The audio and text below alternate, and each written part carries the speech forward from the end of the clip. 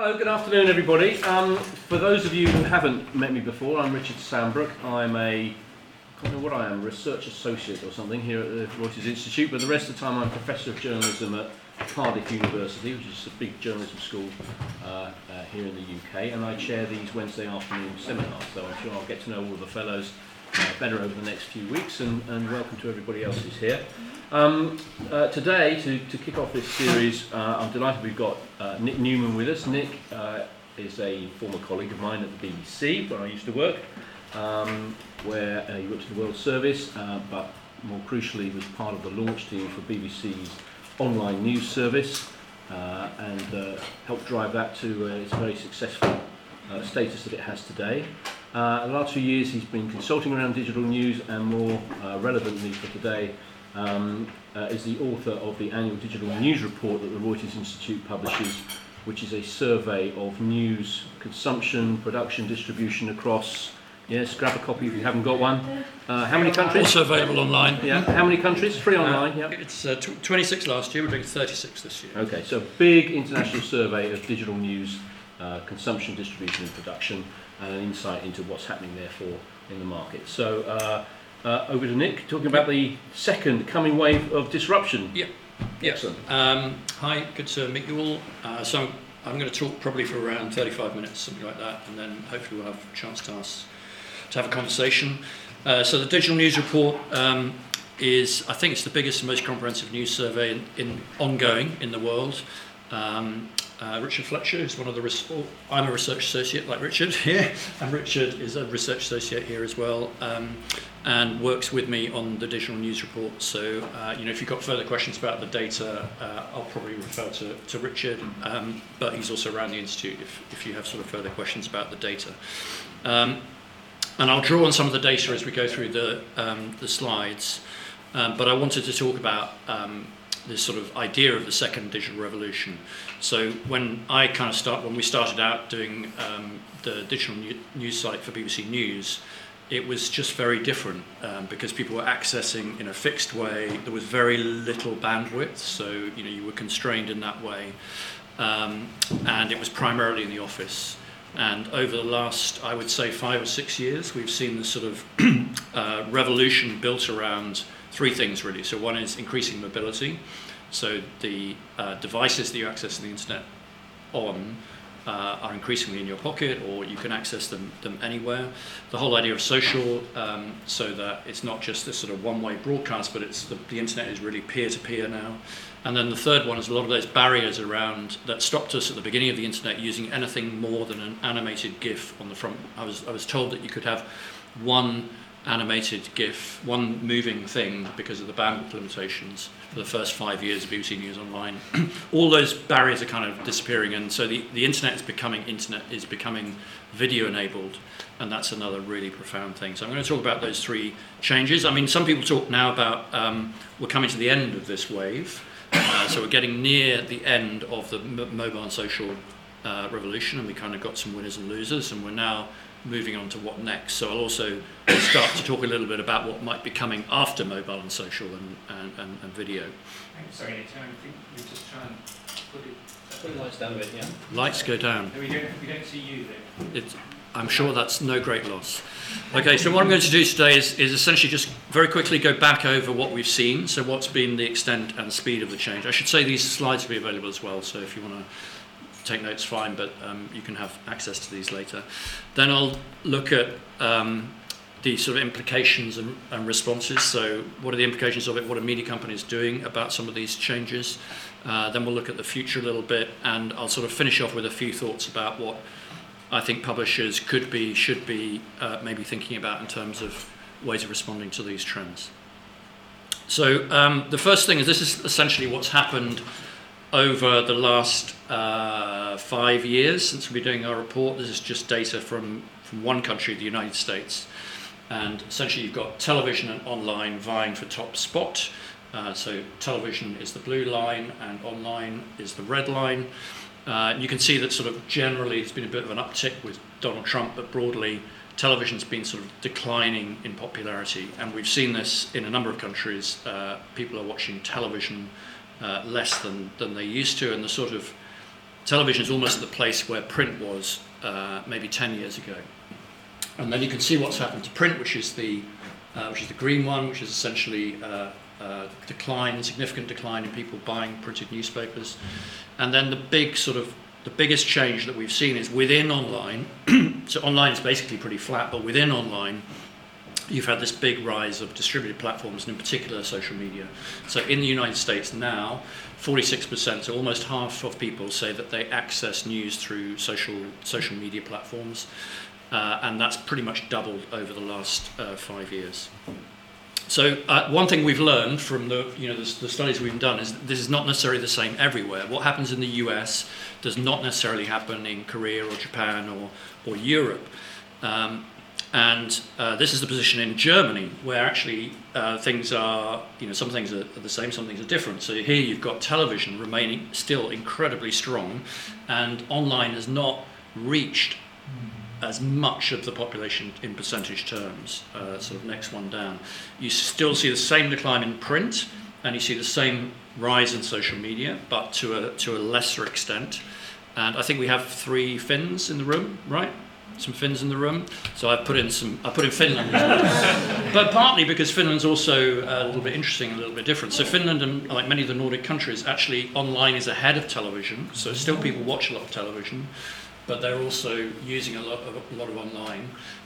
Print is declining, but at a much slower rate than in most other countries. So it remains quite strong, but it's also declining slower. And then same rise in social media.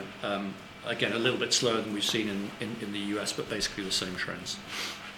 But what's interesting is behind these general trends, which of course are averages and tell us something, we see some extraordinary splits, particularly with generations. So this is a question we ask about: what's your main source of news across television, radio, print, online news sites, social media? And this data aggregates it from all of the countries, but we see relatively similar patterns everywhere. And so essentially for under 35s, which are the red and the blue lines, you see that the combination of online news sites and social media far outweighs television news. In fact, over a quarter, this bar here, 28% of 18 to 24s now say social media is more important to them than television news. That's happened for the first time this year. So young people think that social media is more important than television news. But you can see also for over 45, so these are the dark green lines, it's completely the reverse. So essentially, people over about 45 grew up with television and print, and those habits are incredibly ingrained. So they've grafted on top of those some digital habits as well, and they use digital media, but they don't use it to the full extent that these digital natives on the other side of the chart do. And in a nutshell, this is the problem for a lot of media companies: is how do you deal with these two different behaviours? So some of these new digital-born companies are just focusing on these younger audiences, on these digital natives. They're able to really do justice to all the new formats and ways of telling stories because they have that focus. Whereas most traditional media companies are trying to wrestle with keeping this lot happy at the same time as keeping that lot happy, and it's really hard. This is just an example of that, of the younger people. So this is, I guess, these couple of Americans in 18 to 24, just talking about how social media is the thing that drives them. As I wake up in the morning, I check my Facebook for any messages and that sort of things, and I go through my news feed, and I'll definitely find some articles that way from things that people have shared or that just come up on there as news. Social media is, for me, the most important way that I access news. It's simply because I don't think people in my generation are going out as much and reading a full newspaper. They're looking at what their friends are reading and what their relatives are reading, what people are posting online, what's trending on Twitter. So they're looking at trending. There's this sort of peer-to-peer network is how they're getting their sources. So the tastemakers are no longer journalists selecting for them what they want, but increasingly their friends or algorithms. There's been a lot of discussion around that. So in terms of what we mean by social media, if you aggregate again across all the data points, it's clear that Facebook is dominant, both in itself but also corporately, because it owns WhatsApp and Instagram, which are two of the fastest growing networks. So on average, 44% of all the people we surveyed say that they use Facebook for finding news, for consuming news, for discussing news, or for sharing news. That's essentially the blue line, and then the yellow line is if you use it for any purpose at all. So you can see that different proportions of people for different networks are using it for news. So a high proportion of, well, in fact, roughly 2/3 of people are using Facebook for news now, which is different from what it was a few years ago. Some networks are smaller, like Twitter, but it plays a different role in news. So largely that's about influencers, talking to influencers, so the conversations. It's also where breaking news happens first. So it's a different kind of different people, heavier news users tend to use it. And then we've also seen the emergence of new platforms over the last few years, so things like Pinterest, Snapchat. In general, we see very little use of this for news. There's a lot of talk about Snapchat Discover, about some of these new platforms. Right now, outside the UK, we don't really see, outside the US, we don't really see much traction for news, specifically for news. We also look at some of the platforms that are important in particular countries, like Korea, for example, or Japan. You know, Line, Kakao are incredibly powerful. But even in those countries, actually Japan is the only one where Facebook is not number one, but in Korea, Facebook's number one, Kakao is number two, for example. And the other really interesting change is that when you looked at your Facebook feeds a few years ago, it was about links to news articles. And then it filled up with pictures. And now, over the last year or so, it's filled up with videos. And a lot of that is about creating content that people can consume within Facebook. So you don't necessarily need to link off to another website.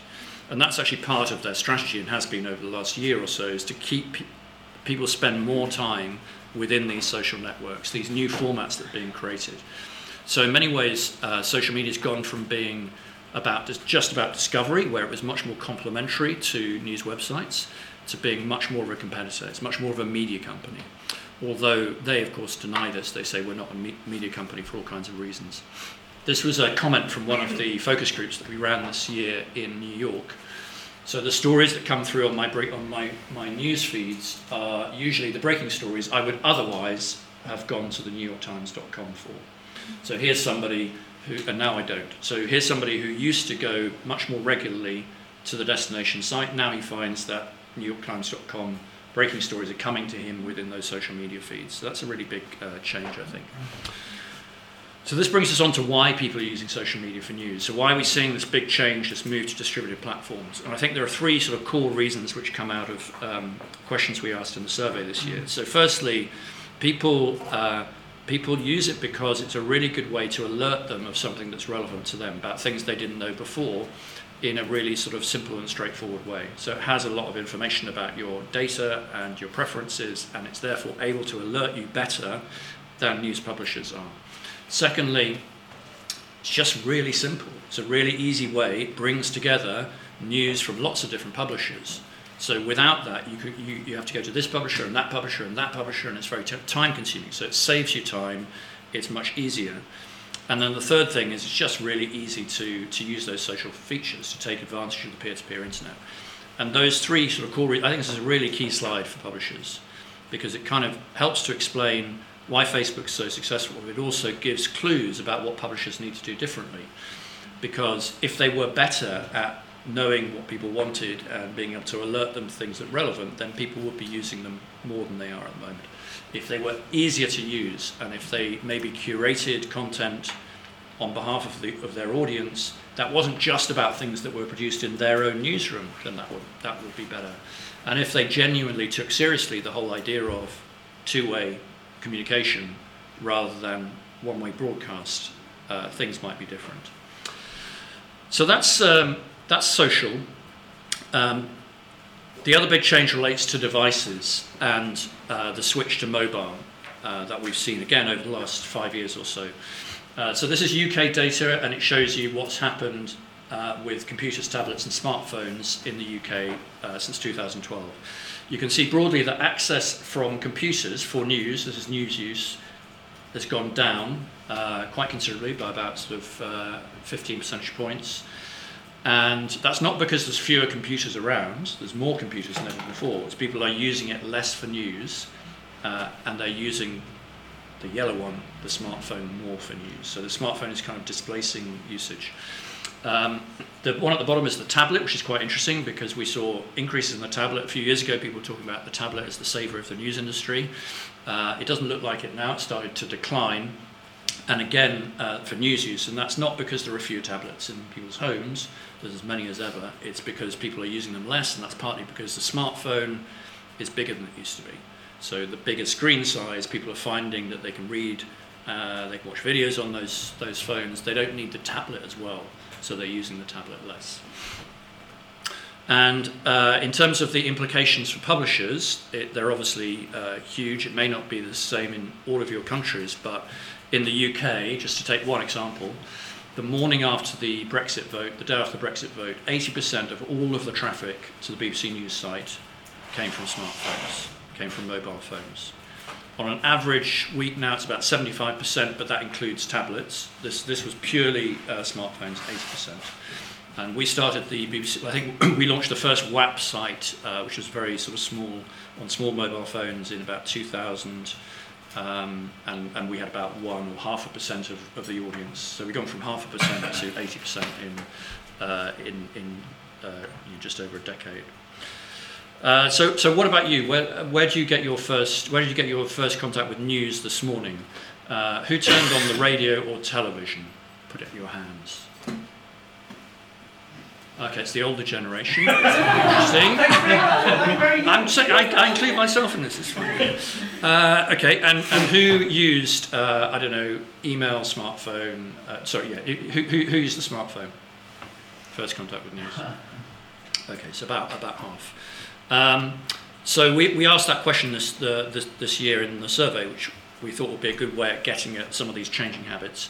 In the UK, actually, this is obviously not a representative group, right? You're journalists and super news users. But if you ask general population, a lot of people still turn on the radio. So around 24%, about a quarter of us turn on the radio. It's the first thing we do. Television news is important, but it's not had quite as strong a tradition in the UK. But 16% now are accessing via mobile phones, which is which is not quite as much as 24%, but it's catching up fast. In the US, the smartphone is now ahead of radio, and it's only just behind television in terms of your first access point with the news. Okay, then the next thing is what do you do when you pick up your smartphone? So who goes directly to a news website or app? 1, 2. Okay, and who goes to social media, email, or some other aggregators? You see, including representatives of the older generation. So this is how mobile and social are kind of going together. So if you look, when you look at, we asked this question in the US, and what you find is half the people essentially are going straight to Facebook or Twitter, and that's their first contact with news in the morning. Only 23% are going directly to a news brand, which is quite worrying. But again, what happens in the US doesn't necessarily happen everywhere. And so in the UK, we have a very different picture. We have half of them are actually going directly to a news website. A lot of that is the strength of one brand, the BBC News brand, which has around 50% of smartphones in the UK have the BBC News app on it. And 33%, still significant number, are using social media. So their first port of call would be through social media. And of course, through social media, they may still be getting news from traditional news brands. This is not an alternative, an either or in that sense. So of course it's not just, I suppose this just gives you a sense of, it's a different look at the same issue. This is from the log files of the Financial Times, and essentially it's showing the new digital prime time in the morning. And what was interesting about this when they were looking at it was it's not just that people are accessing between 6 and 8 o'clock in the morning. So it used to be, it all used to be office-based, but this change to mobile means essentially people are accessing digitally at a much different time. That's obviously also supplanting print newspapers, because that's when print newspapers were read first thing in the morning. So this is now a genuine alternative. But the other thing they noticed was that people on those smartphones weren't staying for very long, so they were coming in essentially for little briefings. So that made them really think about whether the kind of content they were producing for the paper, for example, long articles, was the right content to hit this new digital prime time. And so they really just changed a lot of things. So this led them to introduce new products that were focused on, essentially what people are saying here is, I want a briefing for the day. I want to get across a range of things very, very quickly. So they launched something called Fast FT, which is quick snippets of breaking news specifically aimed at that particular time of day. They also launched a new curated newspaper, which includes their own material but also links from other providers, so that curation thing that I was talking about earlier.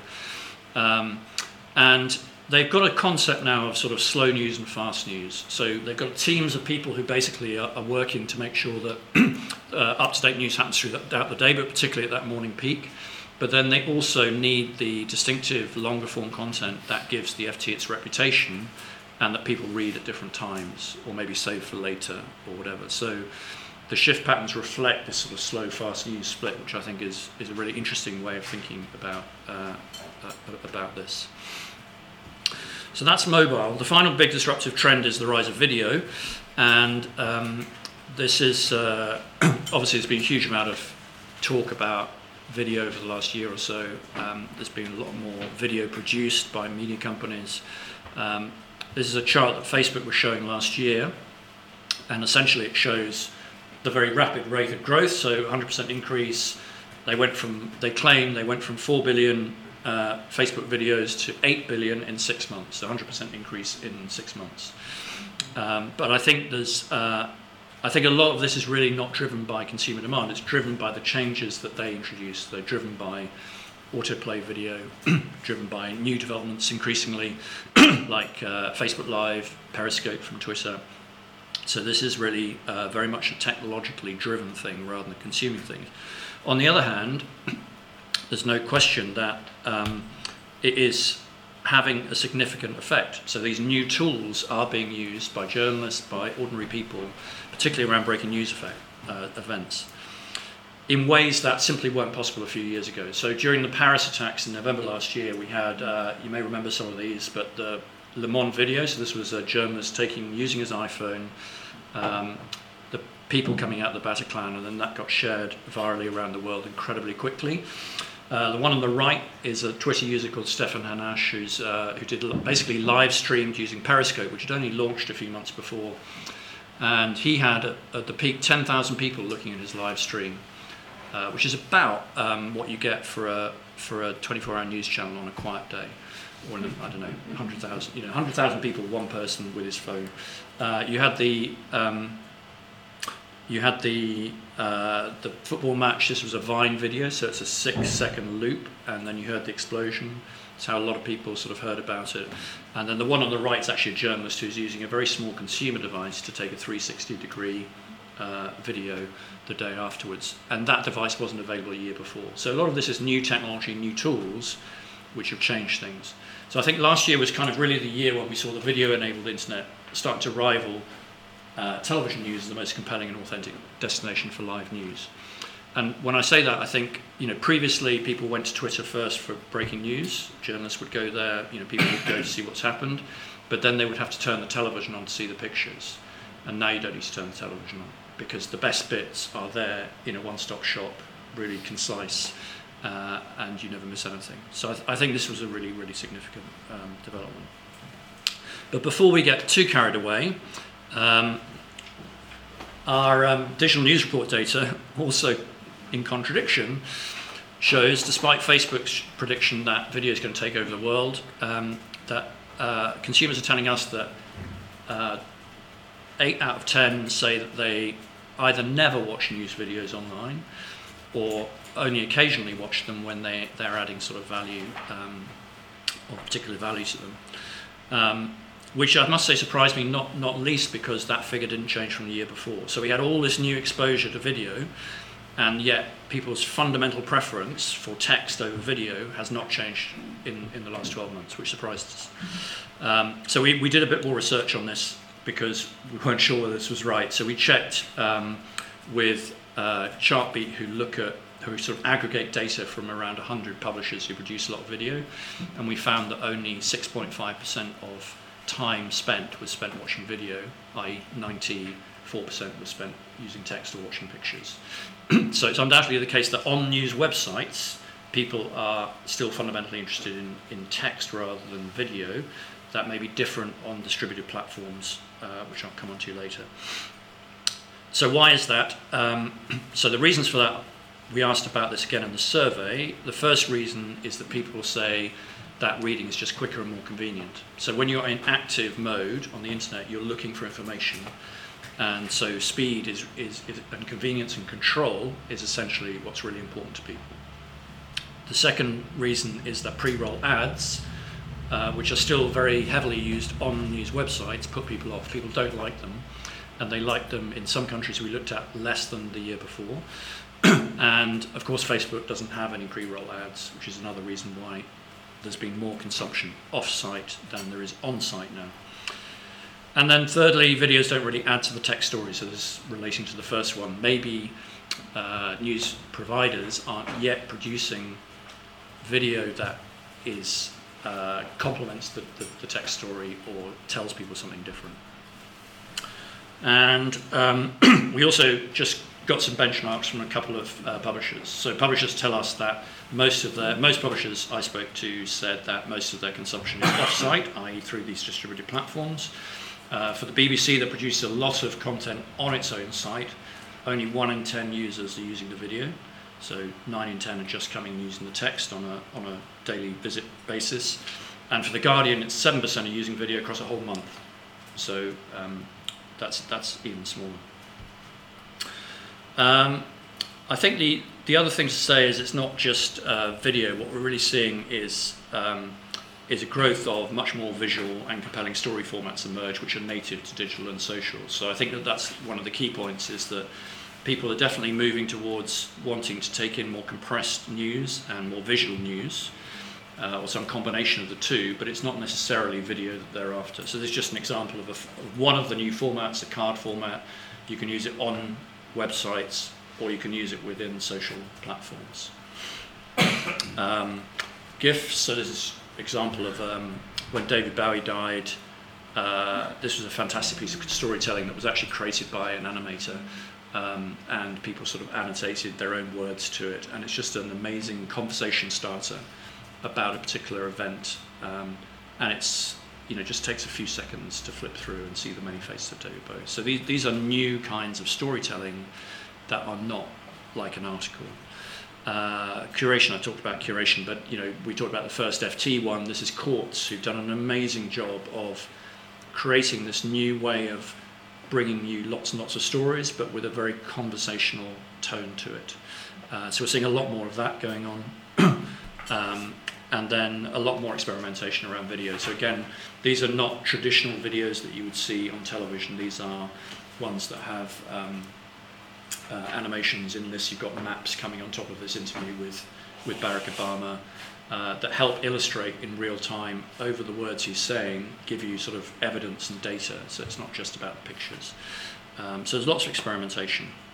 And I suppose I'll flip through that. The essential point here is that 10, 15 years ago, in the first wave of the internet, things were very simple.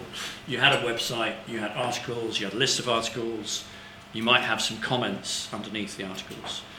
And now we've got this sort of explosion of formats and ways of telling stories on all these axes. So you've got, it's kind of filled up like this, with all these different formats. So on the right-hand side, you've got things that happen on a website. So we've had new formats like live blogs emerge. We've had top 10 lists. All of these new on-site formats, picture galleries, Q&As. Then you've got off-site. You've got newsletter alerts, things that pull you back in. You've got a whole load of new formats that are essentially social, that are producing, involve you producing content on somebody else's platform, and then taking advantage of their network. So there are lots of advantages because it helps you reach new people, but the disadvantages are that you're sacrificing that direct connection that you have with the reader when you do those things. And then you have more time and less time. So you have things like VR and virtual reality, live videos that take up a lot of people's time. You have long reads, infographics, and then down the bottom you've got things that just take a few seconds to engage with. So essentially you have all of these choices, and the problem for media companies is this makes everything really expensive. You know, which ones do you focus on? How can you deliver this and a newspaper and television or whatever at the same time? It's really complicated. So essentially you have to decide. You have to be much more focused about what audiences you want, which platforms are relevant to you, how to use. It's not so much what you could do, it's what you should do, and that's the really tough bit. Okay, so just briefly a little bit about changing business models. So those are the disruptions: mobile, social, video, visual content, and they've really opened up a lot of new opportunities for some of the new players who are built to take advantage of these digital formats. So the reason that we've had the growth of these new companies like BuzzFeed and Vice and Business Insider and Quartz is because they can focus on these digital formats and particular audiences. And they have huge valuations as well. But on the other side, on the traditional media side, you have completely the opposite. So if you just take the United Kingdom, we had the Guardian announcing they'd lost £50 million this year, 20% cuts. The Independent closed down its newspaper and went online only, also involving journalistic cuts. Public broadcasters everywhere under pressure. The BBC has to make something like £80 million cuts over the next number of years. So the odd thing about this, at least from our research, is there seems to be a mismatch between the value of the brands on the left and the value that readers still find in these traditional brands on the right. So when we ask people questions, the brands people still rely on most actually are traditional brands. So whether they're accessing them through social media or they're accessing them directly, these brands still really matter to people, and they matter to young people and old people. These brands are popular, but at the moment they're quite often seen as something to entertain them in the downtime, or give them another perspective, or give them a particularly focused perspective within a particular area. And so I think there's a real mismatch here, which is hard to reconcile. I think we're already seeing a sort of a discount of some of these valuations, but yeah. But what you can look at. Financial Times sold to Nikkei for 800 million. 800. The Washington Post, how much did Bezos buy that for? Less than that, I think, about 300 million. Yeah, so there is a mismatch in valuation as well when these papers are. So I think what's really odd is that people really value them, but they don't want to pay for them. So this is data from our digital news report. This basically says, have you paid for online news in any way over the last year? So subscription is much lower than this, but if you take into account subscription and any kind of payments, it's still, for English-speaking countries, there's no English-speaking country where more than 10% are prepared to pay.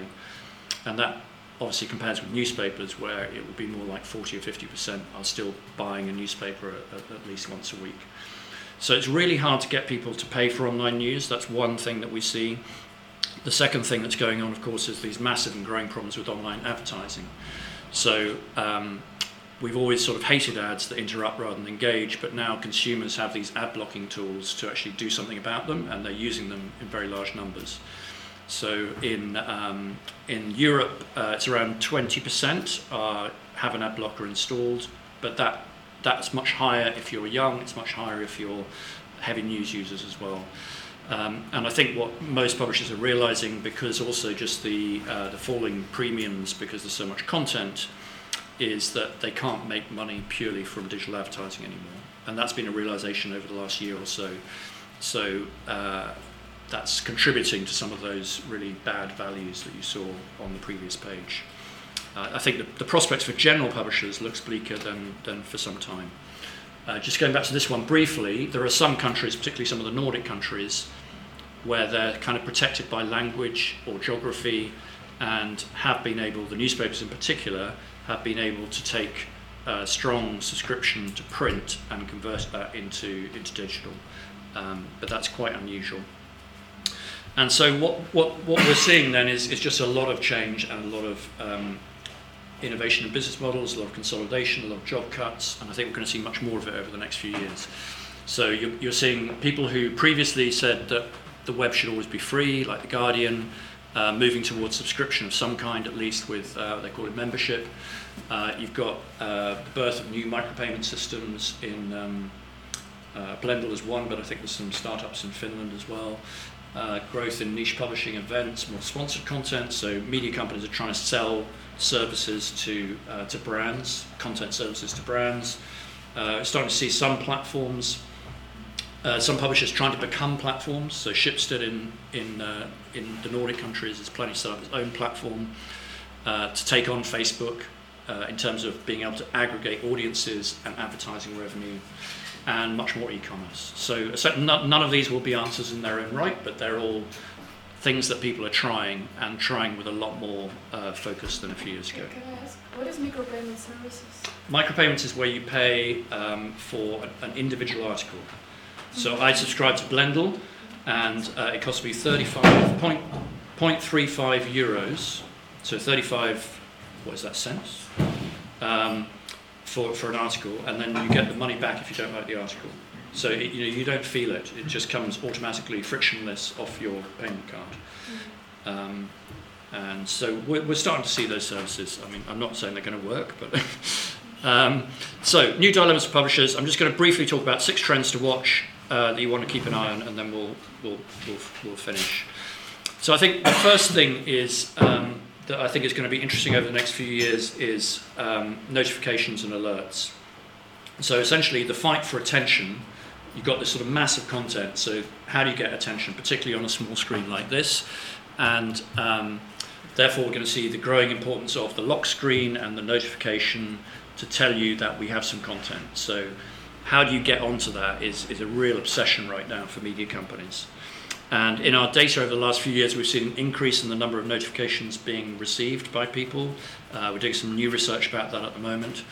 And then you've seen a lot of publishers like New York Times really investing in teams to work out what is the right kind of notification to send to people, what's the right tone of voice to use, how do you stop them being overloaded with notifications. They have 11 people working on a project right now to try and crack this issue.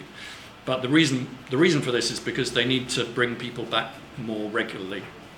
This ideal of loyalty, that the internet, it's not good enough just to have lots of people who see your content occasionally. You need to build up a relationship with them and bring them back regularly. So notifications is a key part of that. Related to that is the growth of messaging as content. So I don't know if people have downloaded the Quartz app, but it's worth having a download and play with it.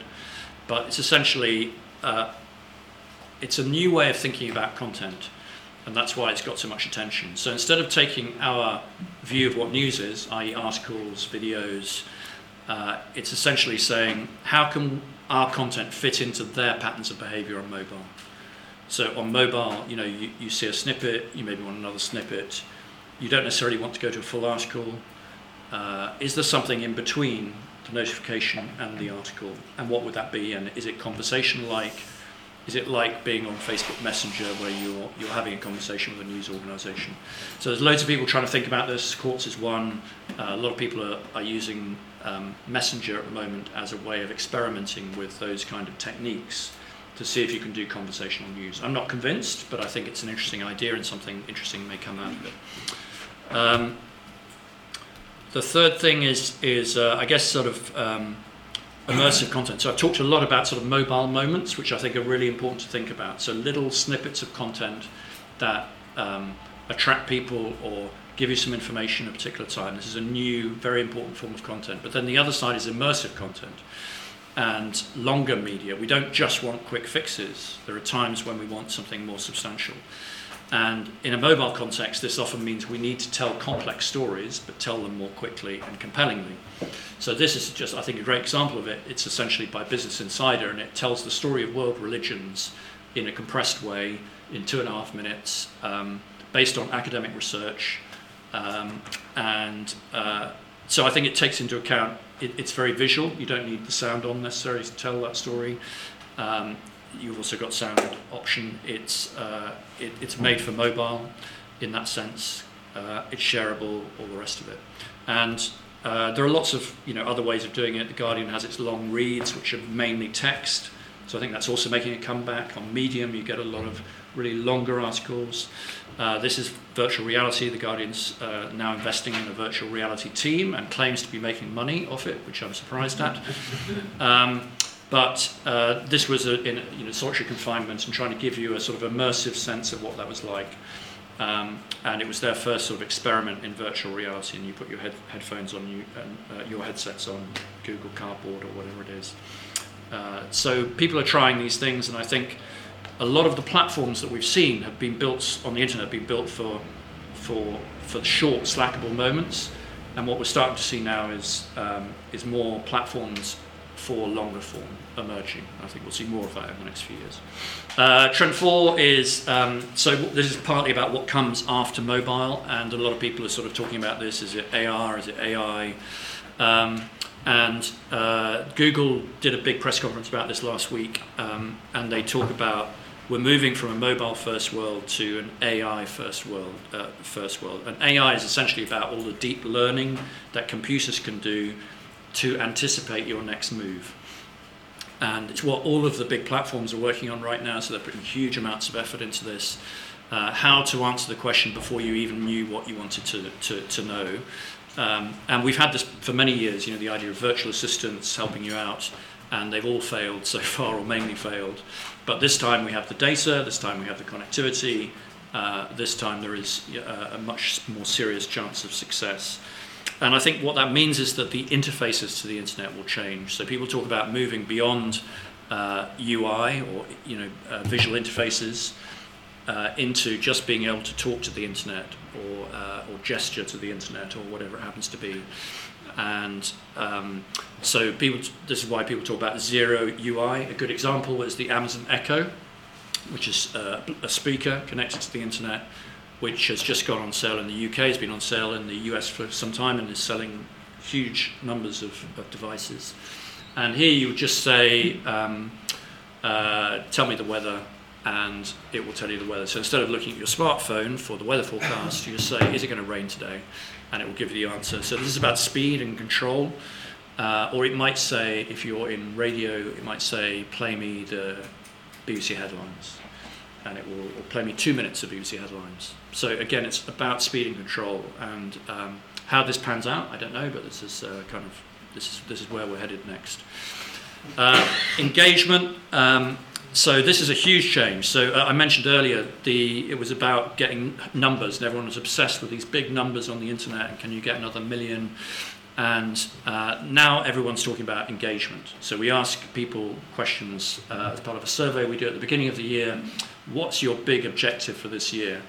And previously it would all have been about reach. Now people say the most important thing is engagement. And that's because people realize that to make money, it's not about numbers, which was what advertising was sold on. It's about whether you can build a relationship, because that's what people are going to subscribe to and pay money for ultimately, or deliver value. And so you've got the Washington Post here talking about who've done a huge amount to get more people coming to them. They've now overtaken the New York Times in reach over the last year. But they recognise that hasn't helped their money situation. They need to get them to come back more regularly, that whole notion of loyalty. And what that means is in newsrooms, we're seeing big changes to how people measure success. So you won't get measured for your article got read by 1 million people yesterday. It will be more about, how long did people spend with your article? How much time did people spend? How far down the story they went? So we're starting to see these new kind of metrics going through newsrooms.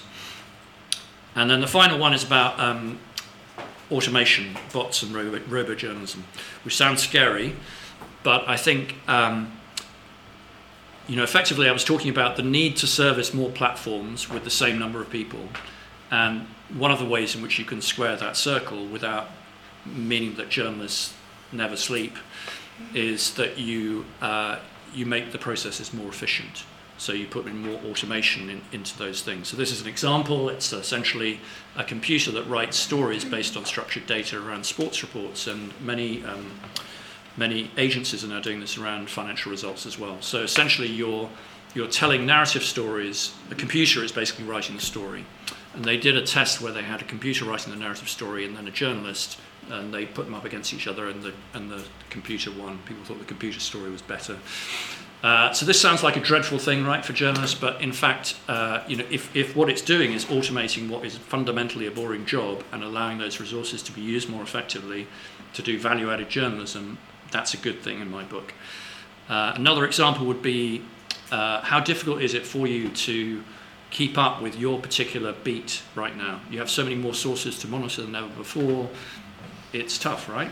So if you had a bot that helped you, that you could program and push you and told you when a story was trending or something had a lot of velocity within your specialist area, that would be really helpful. It would save you time, make you a better journalist.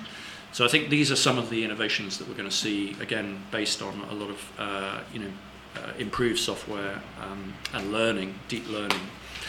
And then the final example is we're going to see, I'm afraid, a lot more video like this, which is a lot of people have text stories, and then there's now software available that can turn it automatically into videos. So here's an example.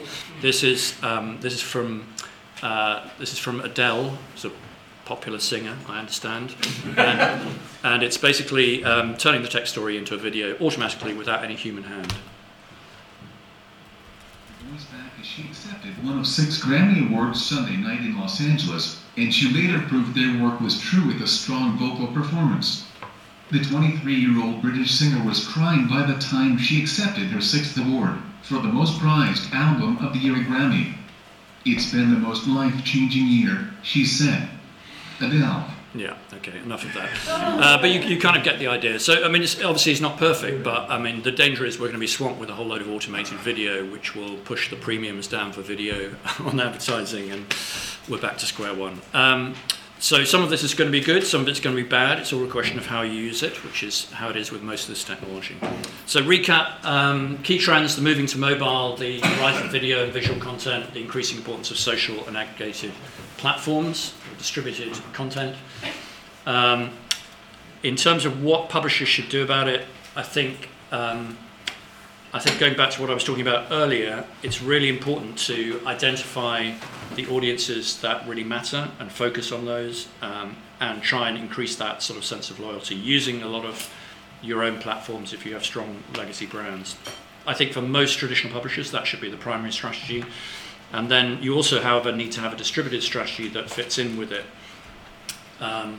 to attract new audiences, because there will be people who will never come to your property but you want to bring awareness to, or to reach in different ways and earn marginal income. So that's about having a strategy that's specifically to address audiences you don't currently have.